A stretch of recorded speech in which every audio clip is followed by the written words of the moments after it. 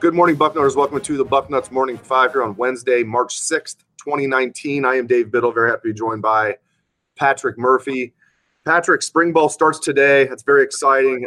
Practice with stretching at 8:30 a.m. this morning. Yeah. And the first hour of practice is open to the media, including the first three periods. We'll be able to video record, take pictures, all that good stuff, and then we'll be in there for about, roughly a half hour after that. So a total of an hour of practice is open to the media, about a half hour that we can take pictures and videos. So keep it locked to Bucknuts for all that. We're going to have wall-to-wall coverage, including the aforementioned videos and pictures. We'll have practice reports. We're going to talk to Ryan Day after practice.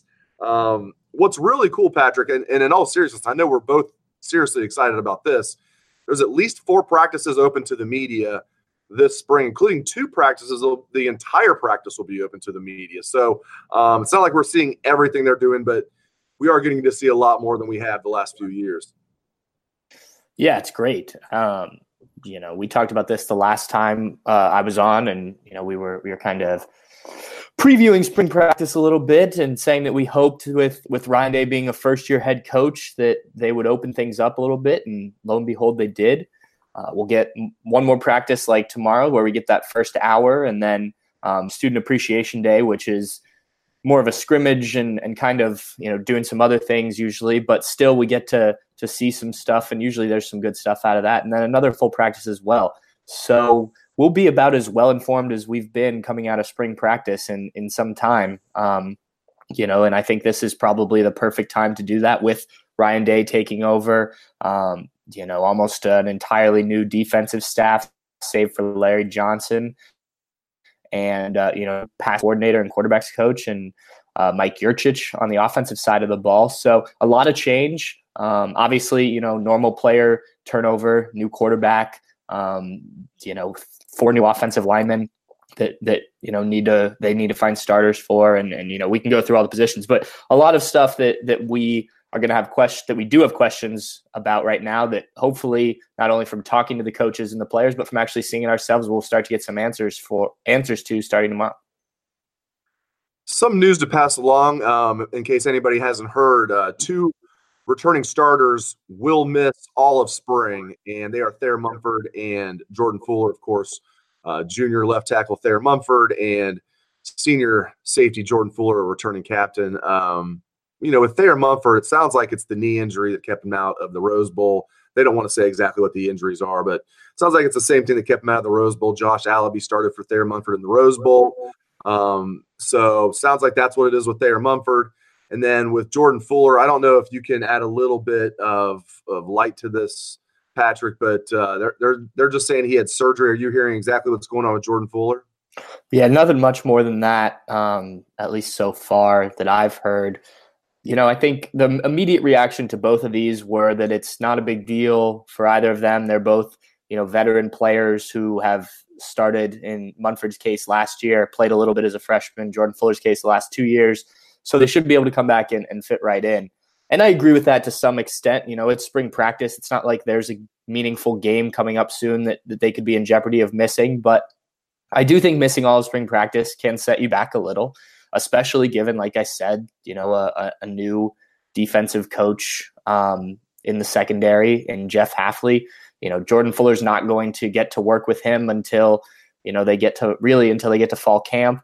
And then with Thayer Munford, he's got to get used to 4 new offensive linemen next to him at a crucial left tackle position. Also has to get used to a quarterback behind him that is not anyone he's ever worked with before. So I do think that those 2 being in spring practice would be beneficial. Also their leadership. Now you can lead from the sidelines and stuff. They'll be around the team, I'm sure, as much as they can. But, I think in an ideal scenario, and, football is probably never ideal with injuries and whatnot. There always seems to be somebody at least dinged up. But in an ideal scenario, you'd like to have those guys in there given that, there is some newness surrounding them and their position groups. But, it's much better to get these things done and healthy and all that now than have, them push themselves in spring practice, get hurt and maybe miss fall camp or the start of the season. So, if the alternative is that, then I guess missing spring practice isn't the worst thing in the world. They're going to move guys around the offensive line, so none of this is set in stone. But I do think what we're going to see in spring now with Thayer Munford on the sidelines, just taking mental reps, I think we're going to see Brandon Bowen really get the shot at right tackle. They know he can play right guard, but I think they feel like they have their guards, at least for the 2019 season, projected at least starting guards with Jonah Jackson, the transfer from Rutgers, and then Wyatt Davis. So they feel like maybe in spring is the time now to have Brandon Bowen play right guard, and then, right tackle for Brandon Bowen. And then at left tackle, we already saw the aforementioned Joshua Allaby, start the Rose Bowl when Thayer Munford was out. I think Nicholas Pettit-Ferrer, he already kind of has more of that body of a left tackle, Patrick. I think kind of like those guys kind of rotate at left tackle, NPF and Allaby on the left side and Bowen on the right side. Again, I'm sure they'll have Allaby and NPF also on the right side at times. They're going to move guys around. But I think most of all, I think they're probably what the coaches are thinking is Bowen, right tackle. Let's see what Allaby against NPF can happen at left tackle. I think that makes a lot of sense. Like I said, with no game other than the spring game at the kind of the carrot at the end of the stick here, you can do stuff like that. You can move guys around and not, have to worry about it. You obviously want to see the best out of them, but, this is a chance for the coaches to kind of experiment a little bit. And, especially a guy like Nicholas Pettit-Ferrer, who, they haven't seen a ton of because of how many guys were in front of him. Obviously haven't seen much at all in terms of game reps. So, he's a guy that, coming out of last season, they were talking up highly, needed to put on some weight. I talked to him after the Rose Bowl, and, he's a big guy, but for an offensive lineman, you can see that he still needs to add to that frame, and he definitely can. I think, that'll be interesting to see too, while we're on the topic, how much he's put on weight and some of the other younger offensive linemen, because usually that off-season program tends to bulk them up quite a bit. And, it'll be even more so when we get to the fall. But yeah, in terms of that rotation at the tackle positions, I think you hit it spot on. Brandon Bowen at right and then Joshua Allaby and Nicholas Pettit-Ferrer on the left. And then just, see how it goes and move players around. I think, while this offensive line won't have a ton of depth until Thayer Munford's back and they get Jonah Jackson in this summer, the graduate transfer from Rutgers, I think there are guys that can play multiple positions there, which is nice. So you can kind of figure out who fits best where. That'll change, like I said, when these other guys get back, or get there. But it'll at least give you an idea of who fits well in what position. And then when we look at practice later today, I mean, it's the most exciting thing is always seeing the new players out there. I mean, it just is. Sure. It's always the most exciting thing, of course, starting right at the top with Justin Fields. Seeing him out there throwing the ball around is going to be great. Seeing Garrett Wilson catch the ball, hopefully from Justin Fields sometimes. And hopefully we're not just seeing position drills. Hopefully we get to see a little bit more than that later today. Zach Harrison, on and on. Always seeing the new Buckeyes is the coolest thing. Yeah, I'm excited to see what they're doing. And we just last night or yesterday afternoon, I guess, got numbers for those freshmen. So we'll be able to identify them. Some interesting ones, just while we're talking about it. Noah Potter going all in, taking that number 97 from Joey and Nick Bosa at defensive end. So he's not scared of the pressure that comes with that. Zach Harrison, as you mentioned, going to wear number 33. Obviously, James Laurinaitis was probably the most famous guy to wear that in recent years. Justin Fields, I think our Alex Gleitman reported that a while back that he's going to wear number 1. So we have a story on that if you want to see all the new freshman numbers and Justin Fields. But yeah, I think getting to see some of these guys where they stand. Obviously, they haven't done much, just winter conditioning. But what the coaches think of them at this point in their career. At the running back positions, we've talked previously about with Mike Weber gone. Where's that rotation? Can Marcus Crowley be involved in that? The defensive ends. Are they stepping in right away, or do they look like guys that maybe a little bit more rotation here throughout the spring? It's going to be it's going to be nice to get some opportunities to see that early on, and then kind of watch throughout the spring where these guys progress to and kind of how they come out of spring.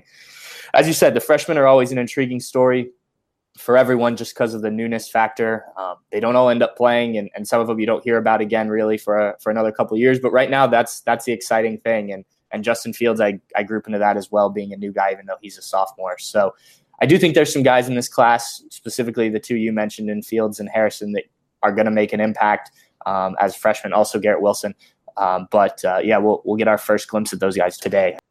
And I feel like some young wide receivers really need to step up. They sure. have a pretty good core of 5 returning guys when you look at the 4 veterans. KJ Hill is going to be tremendous. And then Austin Mack, as long as he's healthy. Ben Victor, I know he's up and down, but he'll be a senior now. You got to figure he's going to put in his best year. CJ Saunders, another 5th-year senior, former walk-on. And then Chris Olave is a sophomore, but got a lot of game experience, especially it was highly productive toward the end of the year. So they've got those 5 guys returning. They need to add at least 1 or 2 guys to the rotation. So we're talking about guys like Jalen Harris, guys like Blue Smith.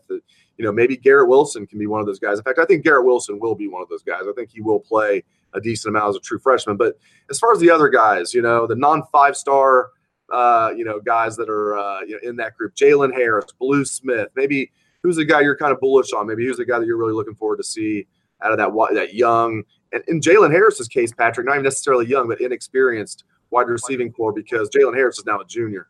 Yeah, well, first of all, it's crazy for me to think that Austin Mack and Benjamin Victor are senior on this team. And I don't know if that's just because they haven't put up, crazy numbers and whatnot. And so I still think of them as young guys. But I remember talking to Austin Mack's parents at Friday Night Lights or something out there. And it seemed like just yesterday. But anyway, I think the guys you mentioned are the key ones. I do want to see the development of Chris Olave. Obviously, we saw him at the end of last year really come on, the 2 touchdowns against Michigan and the catches he made over the final handful of games with Austin Mack out. But Jalen Harris is, I think, a guy that either, it's kind of a put up or shut up year for him. And maybe it's a put up or shut up spring. As you mentioned, a junior, he hasn't played a ton. I thought he was be the biggest benefit getting hurt. He seemed that natural fit with his size at 6'5", 200 plus pounds to step in and rotate with Benjamin Victor a little bit. He didn't. I mean, we saw him very little after that injury, not much more than we had before. And Chris Olave kind of took that spot and they rotated guys around.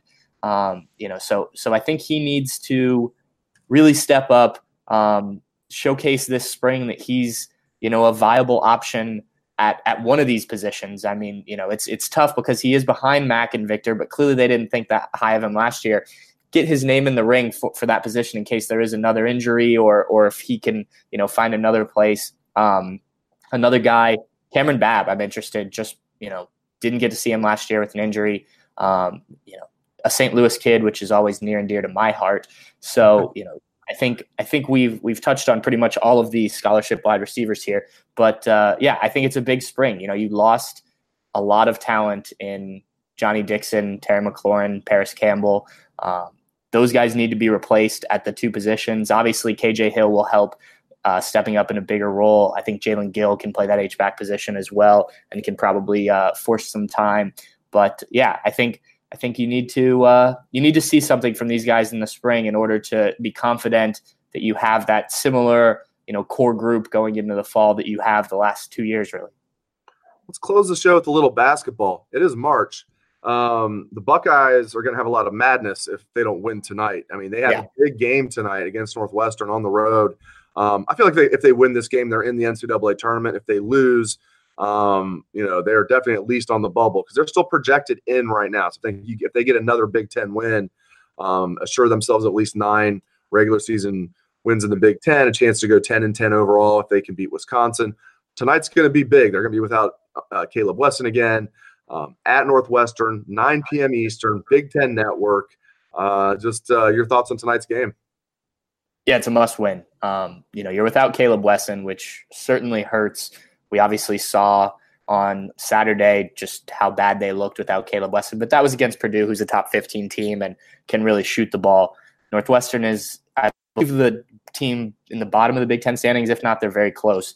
And so, even without your star and Caleb Wesson, if you're Ohio State, you should go in there and handle business. I say that knowing that playing in Evanston has been tough for Ohio State in the past. For whatever reason, they just seem to struggle there. Even in wins with some of their best Ohio State teams, they've struggled there. Now that isn't indicative of what'll happen tonight, but it's always something to think about when you play at Northwestern. But yeah, it's got to be a win. I think, like you said, a win here almost assuredly puts them into the tournament. I think you get to 20 wins, they're definitely in. And especially if you can then get a win in the Big Ten tournament. I think people, just because of the form they've had since the start of the new year, forget that this team went 12-1 and beat a couple good teams. So, their resume was pretty good heading into the Big Ten play. So it wasn't like just to make the tournament, which again, as our Steve Hellwagon likes to point out, you have to get 68 teams in, and 30 plus of those are at large bids. So regardless of, what you think of Ohio State's recent form, they're a team that's like you said, a chance to be 10-10 in the Big Ten. That's probably going to be good enough this year. Just given the weakness of the bubble, the teams on the bubble, some other conferences. So, handle your business these last couple games. If you're Ohio State, it sounds like they're going to get Caleb Wesson back for the Big Ten tournament, maybe win a game there in Chicago. And then I think you're in, and, you kind of play the matchups then and hope you can go on a little bit of a run, set yourself up for something positive next year. But I think it would be a shame if they end up, losing these last two games, loses the first round of the Big Ten tournament or their first game in the Big Ten tournament, and then don't make the tournament, because I think there's going to be a lot of momentum going to next year anyway. But if you're coming off an NCAA tournament appearance, I think there's, a bit more buzz about this team heading into next year when they get, a star-studded freshman class coming in to join some of these players that are already on the roster. Great stuff from Patrick Murphy. We are now off to football practice. Thank you for joining us, Bucknutters. Let's hear the Buckeye swag, best damn band in the land.